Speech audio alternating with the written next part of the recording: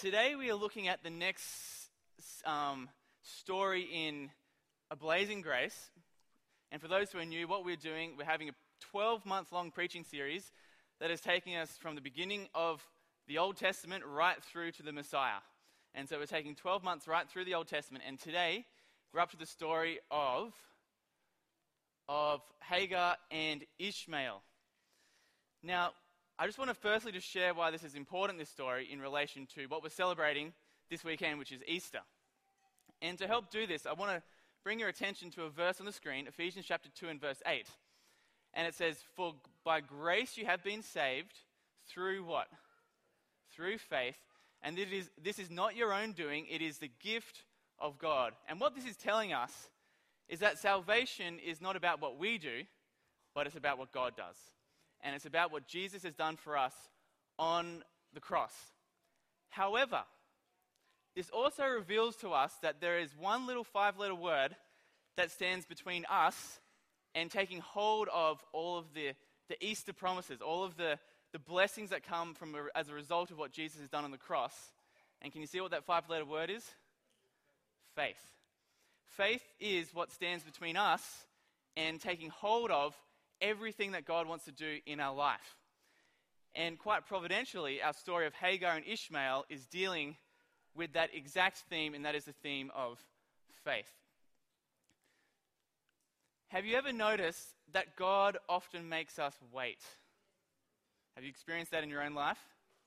God has all these promises for you, all these blessings He wants to do in your life, but they sometimes seem to take a long time in actually getting around to you. Sometimes you think, man, is God just too busy, or what's happening? On the screen there, you see one of my best mates. His name's Ben, and myself. And in my final year of college, we got to go to the Solomon Islands. And what they did, they sent out, I think it was 8 or 10 theology students with the task of going out and preaching in groups of 2 in various islands around the Solomon Islands. And so we got on a plane, went over there on the boat. We arrived on an island called Malaita, and to a little town called Auki. Now, if you look on the screen, that's the picture I took at Auki, and it's a fairly authentic-looking island sort of place, I think. And we get there, and first thing we do, we go and look at the place where we're going to be preaching.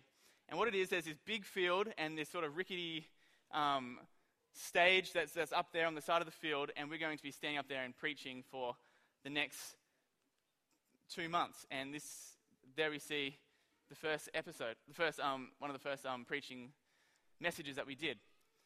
Now, something that I quickly learnt from being on this trip was that there are some huge differences between my friend Ben and myself.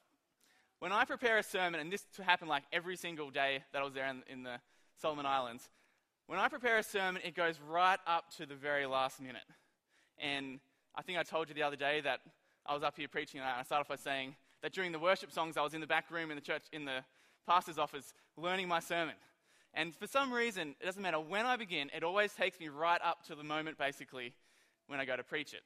And so we were there day after day, and my friend Ben would and the way that we had it, I had like 5 sermons in a row, and then Ben had the next 5. So I had the opening section, and every single day, Ben would be watching me just furiously going right up until about 6:15, and then we were meant to start the program at 6:30. And so I'd be like, finished, we'd throw on our clothes and race down and would begin the program. And day after day after day, this happened. And I remember Ben said this to me one of the days. He said, "Jared, this is really becoming a bit of a habit for you."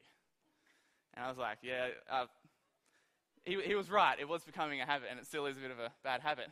And so there I was furiously working on my sermons, and Ben always had this kind of a look in his face, this kind of smug, like prepared look.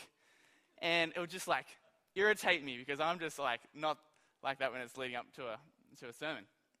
And so I go through and we get night 1, 2, 3, 4, 5, and then it comes time for Ben to have his series of 5. And that went over the weekend, which means you have to be pretty prepared because it's Friday night, Saturday morning, Saturday night, and then Sunday night, and then I think he had Monday as well. And I remember it got to about lunchtime on Friday, and Ben was working on his sermons, and it didn't start till 6:30 that night, and he stops at lunchtime on Friday, and he says, finished. And he looked at me, and by that I knew he meant that not only Friday's sermon was finished, but Saturday's sermon was finished, and Sunday and Monday. And for the next 5 sermons, he was just absolutely prepared. And I was just like, and he had that look on his face as well, and I was like, Ben. But then, at about 12:30, suddenly Ben looked like this. And this is Ben's stress look, okay?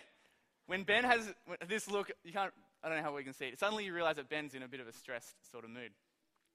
And he suddenly looks at me and he goes, Jared, we need to pray. And that's never a good thing when someone goes from confidence to, we need to stop and pray right now. So what happened? And he looks at me in this sort of like absolute stress and worry in his eyes, and he says, my hard drive just crashed.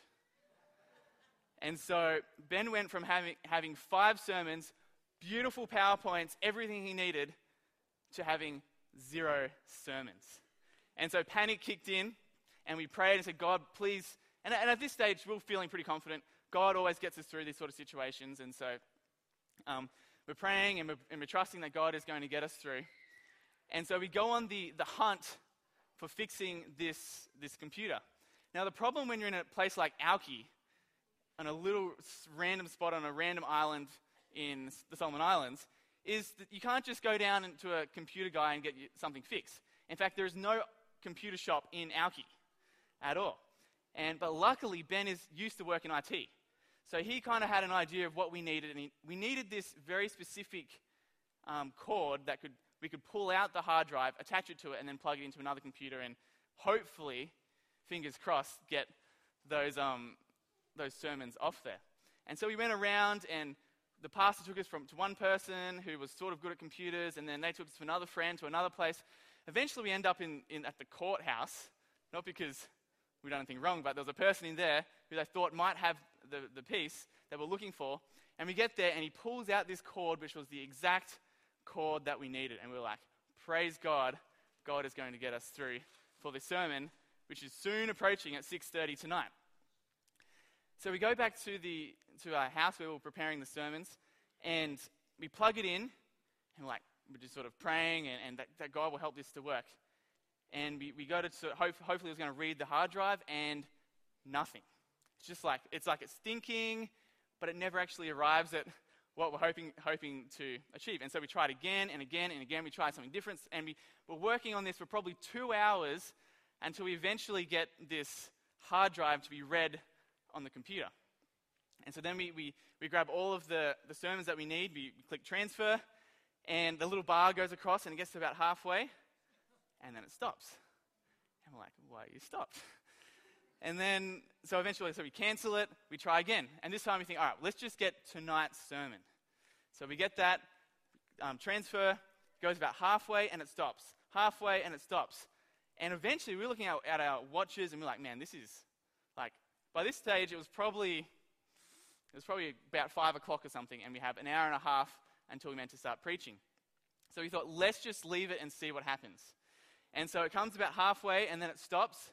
And literally, it was 15 or 20 minutes for every little dit, dit, dit, as it goes across. Until eventually, we get stuck here. Okay? If you can see there, I documented the whole thing because I thought it might make a good sermon illustration one day.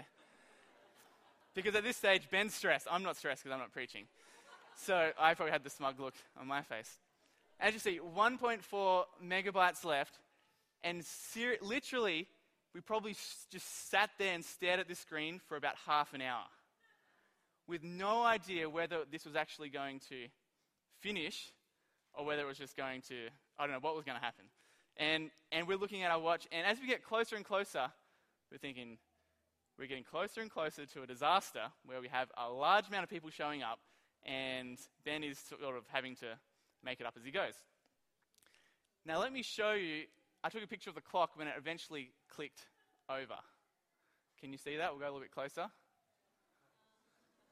So we're there for about half an hour. Remember, the program starts at 6:30, and then it gets to 6:27, and suddenly we have our PowerPoint. And so we just grab everything, and we race down there, and the program's already like just about to get underway, and God came through for us, not 2 hours early, not 6 hours early, but 3 minutes early. So lucky it wasn't 6:30, I suppose. And that is kind of like what we see take place with our story with Hagar and Ishmael.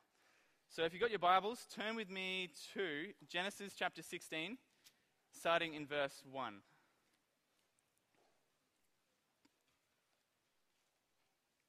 Genesis chapter 16 and verse 1. It says, "Now Sarai, Abraham's wife, had borne him no children. She had a female Egyptian servant whose name was Hagar. And Sarah said to Abram, 'Behold, now the Lord has prevented me from bearing children. Go into my servant, it may be that I shall obtain children by her.' And Abraham listened to the voice of Sarai." So here we encountered a frustrated Sarai, who would later become Sarah. And she's been struggling with having children for a long time now, and it gets to the point where she comes up with this brilliant idea. "Abraham, I've got this young Egyptian slave girl, this servant, and since I can't have children, maybe you can just take her as your wife, and I can have children through her." Now, this was something that was somewhat more acceptable in the time of when they lived, but in God's eye, this was clearly something that went against God's will. But the question is, what brought Sarah to a point where she was willing to do this sort of thing? And even Abraham, the great man of faith, was willing to do something like this. And it all starts back in chapter 11 and verse 30. Now in chapter 11, and remember back when I talked about in Genesis 3, we saw this promise that a descendant of Eve's was going to bring about a solution to the problem of sin. And throughout Genesis, we see all these genealogies, and it goes through, this person gave birth to this person, gave birth to this person, and it goes all the way through. And the reason there's so much focus on there is that a descendant is going to come who's going to bring about the deliverance of the world, which is what we celebrate on Easter, that Jesus came and did that. And it goes through until you get to Sarai, and it says, "Now Sarai was barren, she had no children." So here we encounter the problem. Just like my friend Ben, his problem was his hard drive crashed. Here we see Sarah is unable to have children.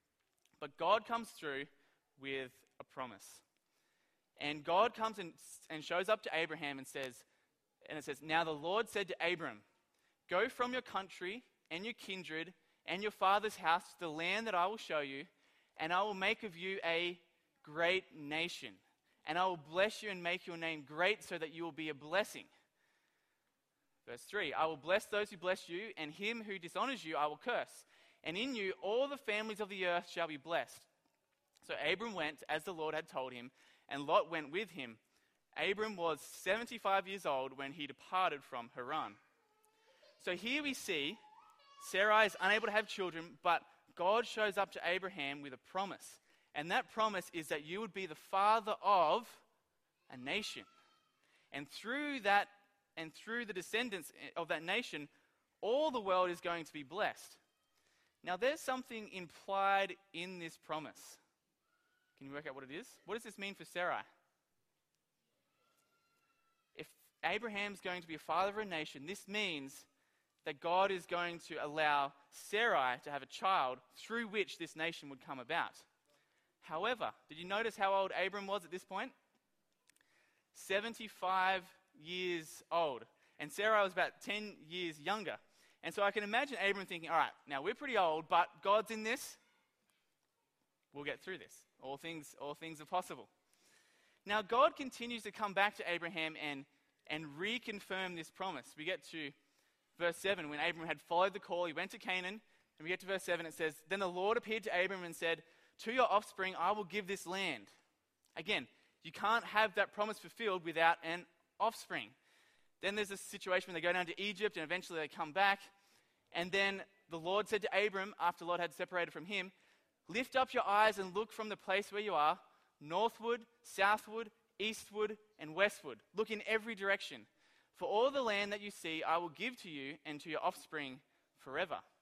Who's it giving it to? Your offspring forever. "I will make your offspring as the dust of the earth, so that if one can count the dust of the earth, your offspring also can be counted. Now, if you had the job of counting the dust of the earth, how successful would you be? It's not even possible to even begin counting the dust because it's so small. And God is making the point here that your nation is going to be so numerous that it's not even going to be able to be counted. And here we see God continually confirming, you're going to have descendants, you're going to have an offspring, and your descendants will be numerous so that they are unable to be counted. Again, chapter 15, God comes again to Abraham. It says, after these things, the word of the Lord came to Abram in a vision. Fear not, Abram, I am your shield, your reward shall be very great. But Abram said, O Lord God, what will you give me? For I continue childless, and the heir of my house is Eliezer of Damascus. What's happening here in the thinking of Abraham? God is coming to him and saying, I've got this promise for you, I've got this promise for you, I've got this promise for you. And as time goes on, as the delay happens, as he's waiting and waiting and waiting, his faith starts to get a little bit shaky. But God wants to really impress upon him just the strength of this promise that he has. And he says, and Abram said, behold, you have given me no offspring, and a member of my household will be my heir. And behold, the word of the Lord came to him, this man shall not be your heir. And he brought him outside. So you can imagine they probably went out of the tent. And God said, look towards heaven. So look up at the sky, and I'm sure many of you have done this at night. And he says, look toward heaven and number the stars. If you are able to count them, which you can't. I've tried counting stars before.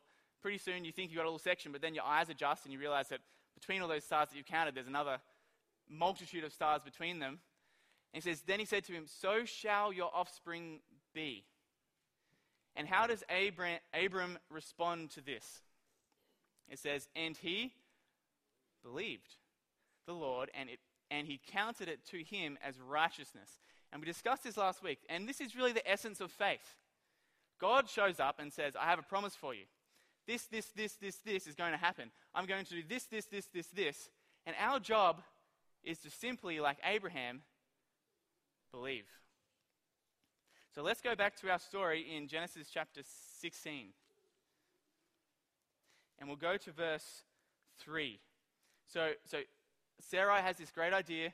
I've got Hagar. Take her as your wife, and through Hagar I'll have a child, and then God's promises will be able to be fulfilled through this act. Verse 3. So after Abram had lived 10 years in the land of Canaan, Sarai, Abraham's wife, took Hagar the Egyptian, her servant, and gave her to Abram, her husband, as a wife. How long had they waited for this promise up to this point? 10 years. Now, I know when I had to wait about 4 hours to wait for God to come in and to get this whole computer problem fixed up, when I was waiting for those 4 hours, my faith started to be tested towards the end of that. But here we see God makes Sarah and Abraham wait for 10 years. And so this idea that Sarah came up with Hagar and giving Hagar to Abraham, it wasn't just a straightaway lapse of faith, but rather here we have the faithful couple as time goes through, and it's getting more and more unlikely that Sarai will be able to have children. Their faith begins to fracture, and we see that Sarai starts feeling increasingly inadequate, and the pressures. Imagine the pressure of that, of knowing that this baby that you're going to have is going to bring about the blessing for the whole world, bring about salvation from sin, and yet you're unable to have that child. And so she's feeling inadequate. And God just says, wait. Now this reveals to me that God often gives us delays because delays reveal the true nature and extent of our faith. Would you agree with that? Now, did they look really faithful at the beginning? Absolutely.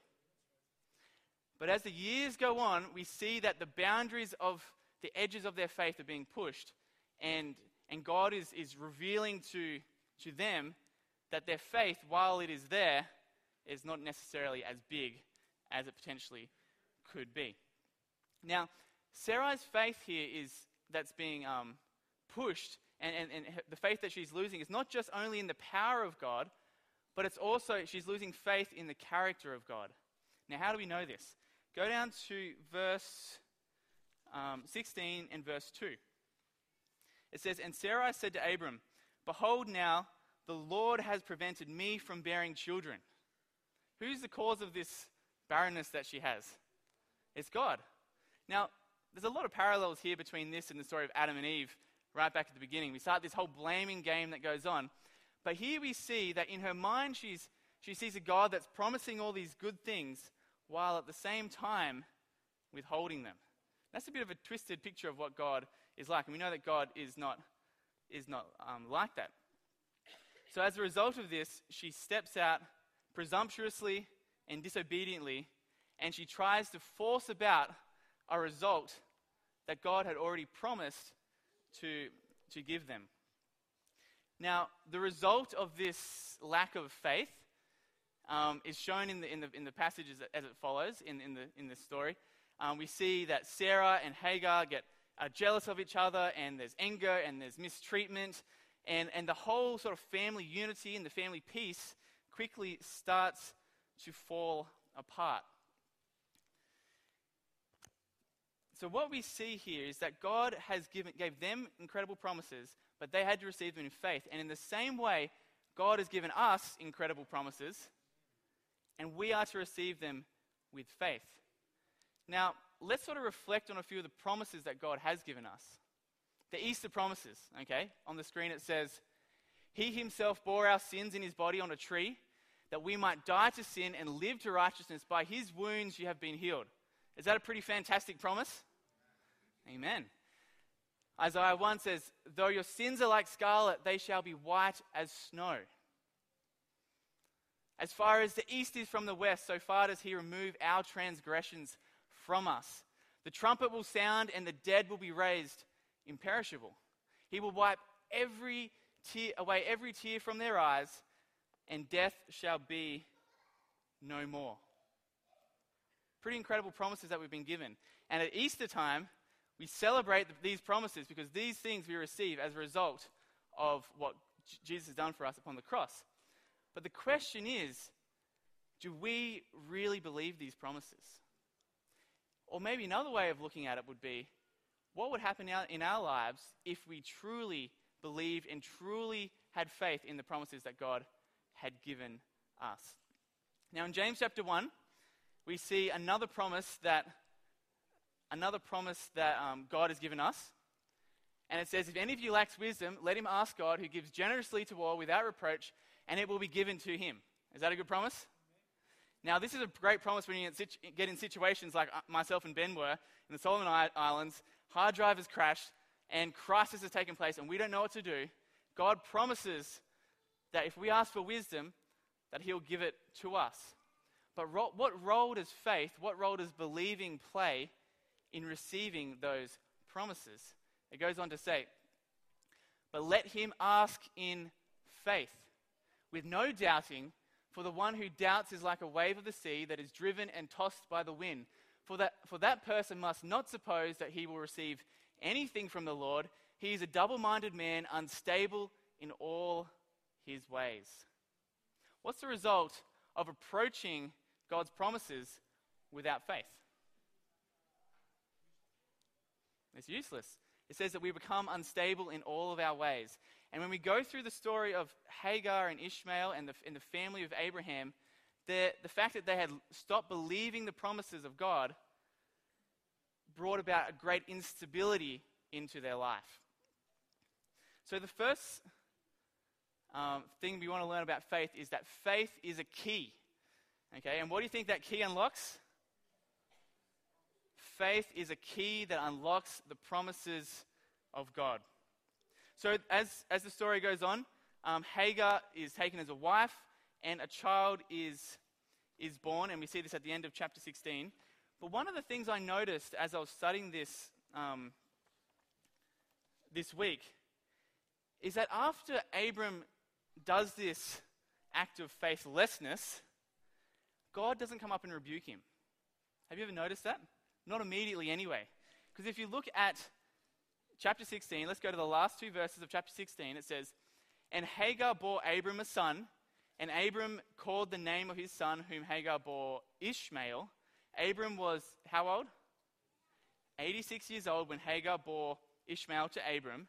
And then the first verse of chapter 17 says, "When Abram was 99 years old, the Lord appeared to Abram." So for 14 years, Abram doesn't get another word from God. Now, what do you think he might have been thinking by God's silence here? Maybe his actions were approved by God? Potentially. And so I sort of read this and I just imagine little Ishmael growing up, and Abraham and Sarai and Hagar believing that upon this child, the blessing of the world is going to come through. And I can imagine Abram sitting down with Ishmael and talking about the promises, taking Ishmael outside and pointing up to the stars and going, "Ishmael, you see the stars of the sky. God has promised that through you, you'll have descendants like the stars of the sky. And look at the dust of the ground. Ishmael, your descendants are going to be like this. God is going to bless you. The hopes of the world are upon you and your descendants."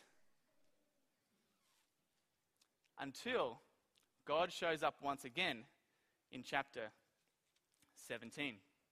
So let's go to chapter 17. 25 years later, it says, "When Abram was 99 years old, an old man now, and the Lord appeared to Abram and said to him, 'I am the God Almighty, walk before me and be blameless, that I may make my covenant between me and you, and may multiply you greatly.' Then Abram fell on his face." So here again, you remember all the way through, God keeps coming to Abram.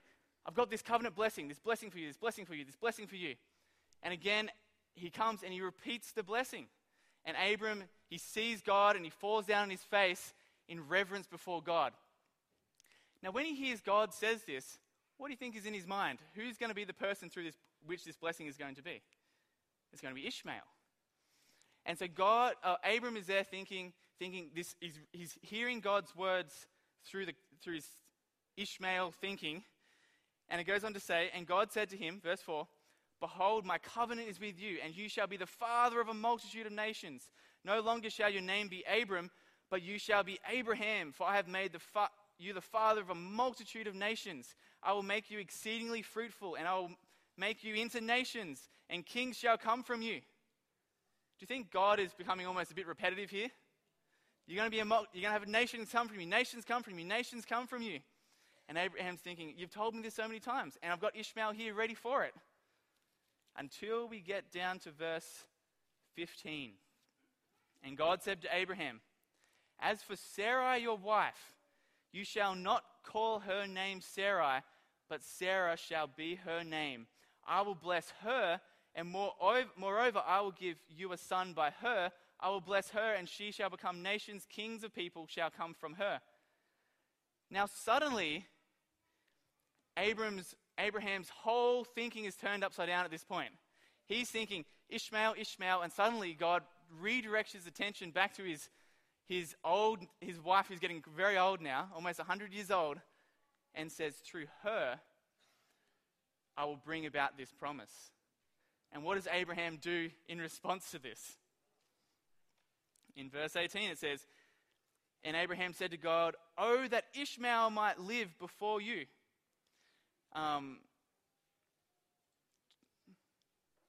Verse 17. "And Abraham fell on his face and laughed and said to himself, 'Shall a child be born to a man who is 100 years old? Shall Sarah, who is 90 years old, bear a child?'" So here we see Abraham gets to the point where he's like, "All right, God, it was a bit of a stretch when Sarai was 75. Now, when she was 65, when she got to 75, we started realizing this is getting a bit impractical, and we thought we should step in and help you out, God, with Ishmael. God, now she is 90 years old. And this time, instead of Abraham falling on his face in reverence, he falls on his face in laughter. And he laughs at God and he says, God, shall someone who is 100 and with a wife who is 90 give birth to a child? God, this is impossible. This can't take place. And what we see is that faith is a joke. Or is it? Have you ever noticed that some of the things that God asked his people to do often seem like a joke? Think of Noah. God comes up and says, Noah, I have a task for you. I want you to build this giant boat. I'm going to send this flood that's going to flood the entire world. And I'm going to bring all these animals who are going to go into this ark. And you're going to sail up on this little, on top of the water. And you're going to bring deliverance for your family. That kind of sounds a bit like a joke. Until Noah realizes that God is being serious. You think of Moses. God comes to Moses with the burning bush and says, now all of my people that are slaves to Pharaoh, I want you to go before the most powerful person in the whole world at this point, and I want you to ask him to let all of my people go. It's kind of funny, isn't it? That God would ask someone to do such a ridiculously sounding thing. Think of Gideon. Gideon is threshing the wheat in the winepress because he's afraid, and the Midianites are surrounding, and they're raiding the lands, and they're bringing all sorts of terror upon them. And God shows up to Gideon and says, Gideon, while he's there cowering away in the winepress, says, Gideon, you are a mighty warrior. And you are going to go and you are going to fight these armies and bring deliverance for my people.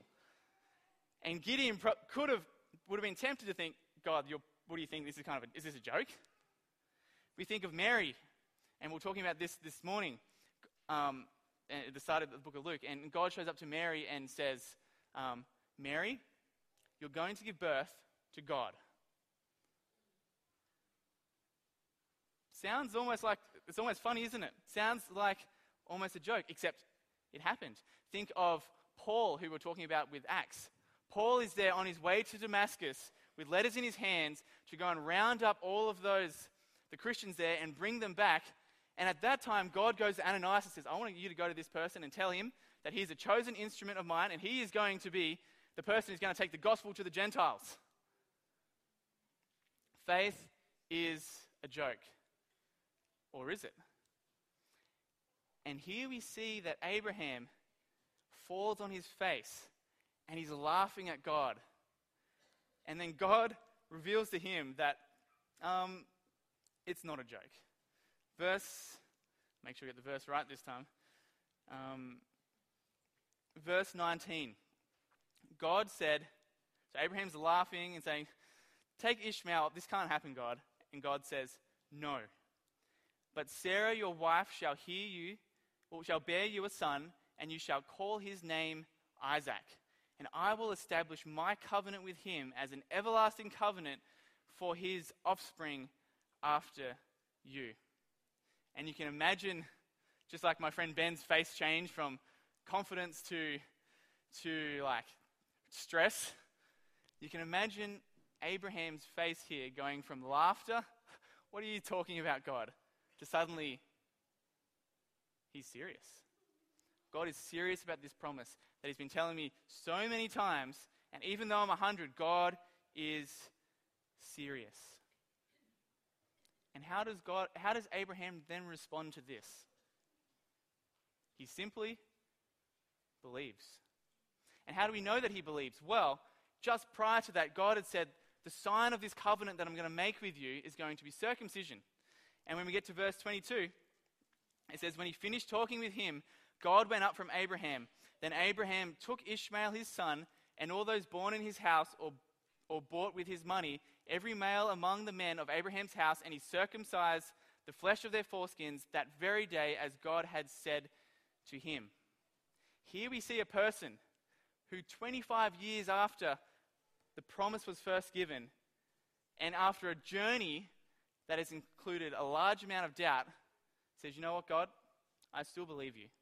And I'm still going to follow what you have said because I believe that you will fulfill your covenant.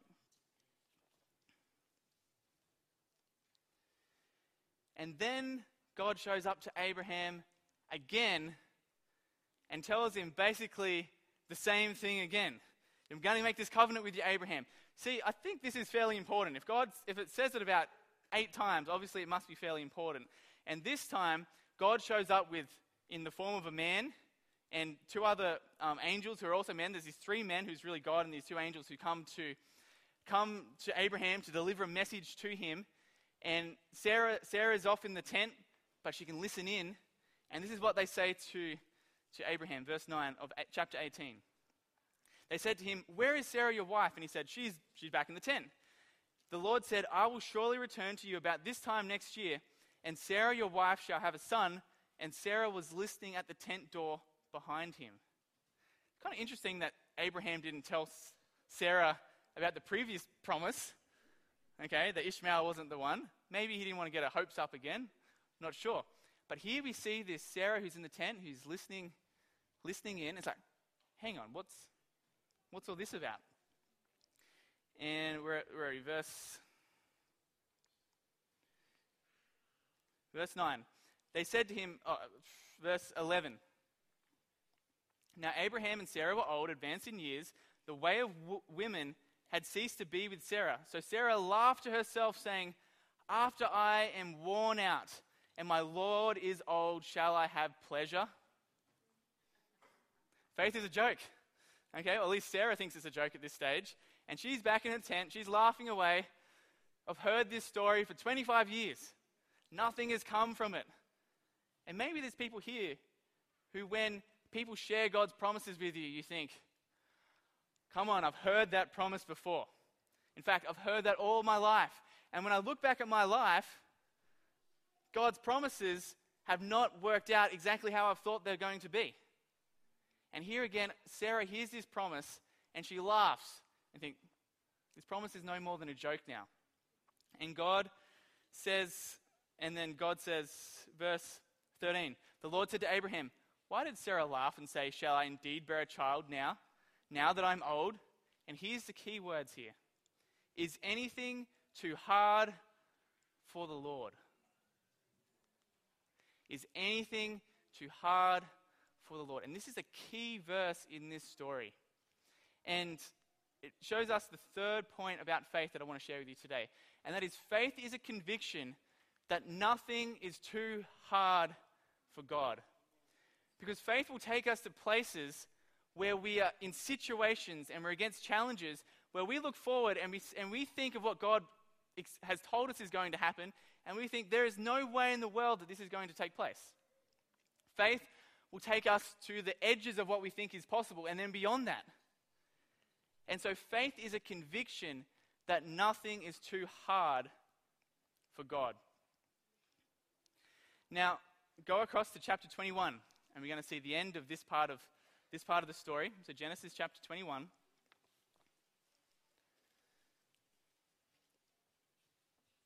I'm just going to read the first 2 verses. It says, "The Lord visited Sarah as he had said, and the Lord did to Sarah as he had promised, and Sarah conceived and bore Abraham a son in his old age at the time of which God had spoken."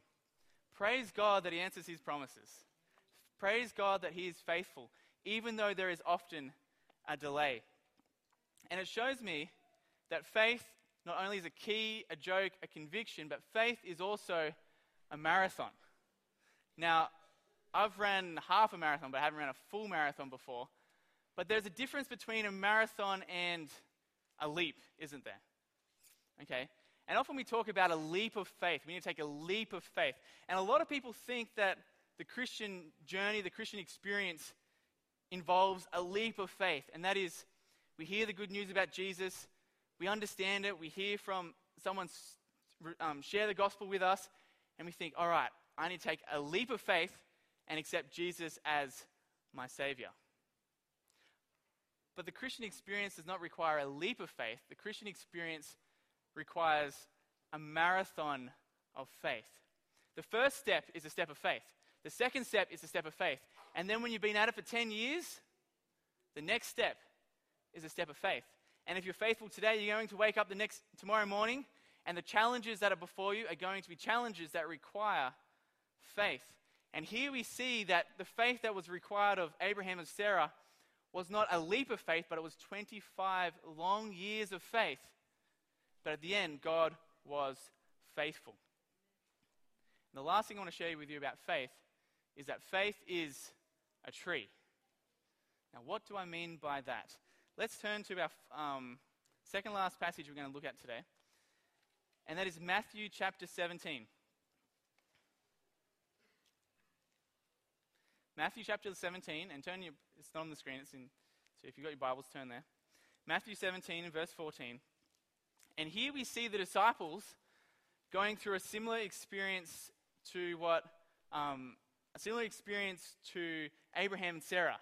They go through a moment where they have a lack of faith. And so Matthew 17 verse 14, it says, "And when they came to the crowd, a man came up to him and kneeling before him said, 'Lord, have mercy on my son, for he is an epileptic and he suffers terribly. For often he falls into the fire and often into the water. And I brought him to your disciples and they could not heal him.'" Okay, so here we see this person, this son, he's worried for him and he's wanting God's help, and he takes him to the disciples, and the disciples exercise their faith, but it's revealed that it's a lack of faith and they're unable to help. And Jesus answers and says, "O faithless and twisted generation, how long am I to be with you? How long am I to bear with you? Bring him to me." In other words, Jesus looks at his disciples and says, "You guys are faithless. Where is your faith?" It says, "And Jesus rebuked the demon, and it came out of him, and the boy was healed instantly. Then the disciples came to Jesus privately and said, 'Why could we not cast it out?' And he said to them, 'Because of your little faith. For truly I say to you, if you have faith like a grain of mustard seed, you will say to this mountain, 'Move from here to there,' and it will move, and nothing will be impossible for you." What is Jesus saying about the faith of the disciples? Firstly, he's implying that their faith isn't even the size of a mustard seed. Okay? He says if your faith was now a mustard seed was the smallest seed that they were familiar with. If your faith was even that big, you could speak to the mountains and they'd be cast into the sea. So firstly, he's revealing to us that the faith of the disciples was pretty small at this point in their journey. The second thing that he is revealing to us is that faith begins as a seed. Okay? Faith doesn't begin, we don't begin with this giant faith. With giant faith like people like Elijah, where he goes up on Mount Carmel and he prays and fire comes down from heaven. The marathon of faith usually doesn't begin like that. It starts as a small mustard seed. But our faith then grows. And as we go through the challenges of life, as we have experienced delays, as we have situations like when I was in the Solomon Islands and the hard drive crashes, when we have all sorts of times in our life when it doesn't seem to be working out like we think it should be, when God calls us to do things that seem impossible, that seem beyond our abilities, through all those things, our faith grows. Sometimes we're successful in those challenges. Sometimes we fall short of those challenges. But all the while, our faith is growing. And faith, a tree of faith, is a work of a lifetime. And the aim for us is to have a faith that is growing and being committed to the process where our faith is becoming like the faith that Abraham eventually had. Now, Abraham finished his life not with a little inty bit of faith, but we see that by the end of Abraham's life, his faith was a giant tree of faith. Now, we're going to be talking more about this, the final part of his story, in 3 weeks' time, but I just want to read this passage in Hebrews chapter 11. It says, "By faith Abraham, when he was tested, offered up Isaac, and he who had received the promises was in the act of offering up his only son, of whom it was said, 'Through Isaac shall your offering be named.'"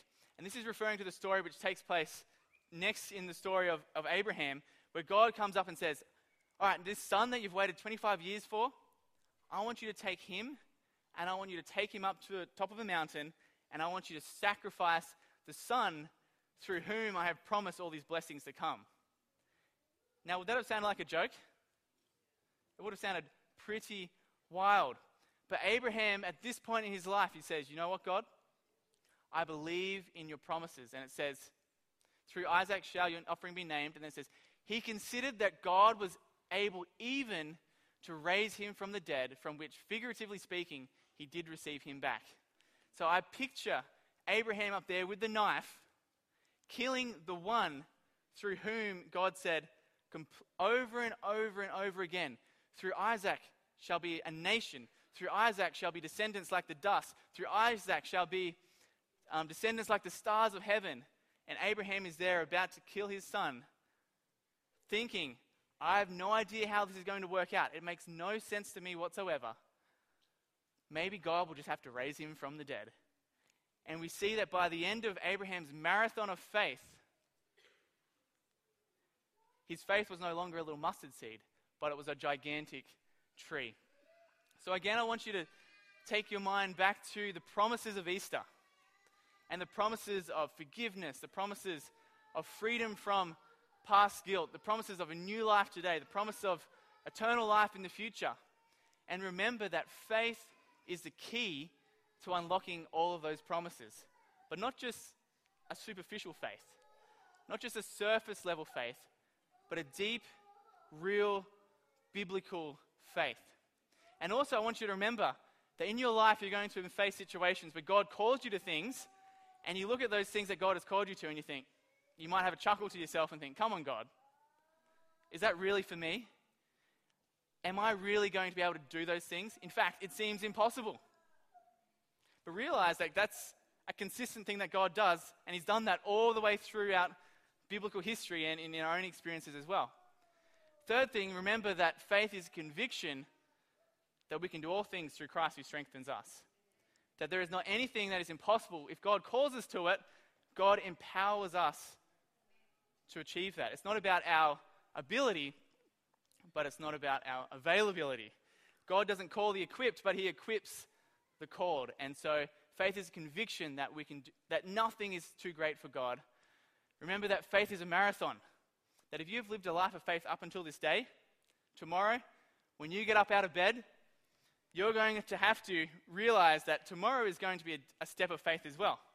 We don't arrive at the end of our faith journey and then live our last 20 years of our life without faith because we've already lived faith. But every single day, God is going to give us increasing challenges that will stretch and improve and grow our faith. And finally, faith is a tree.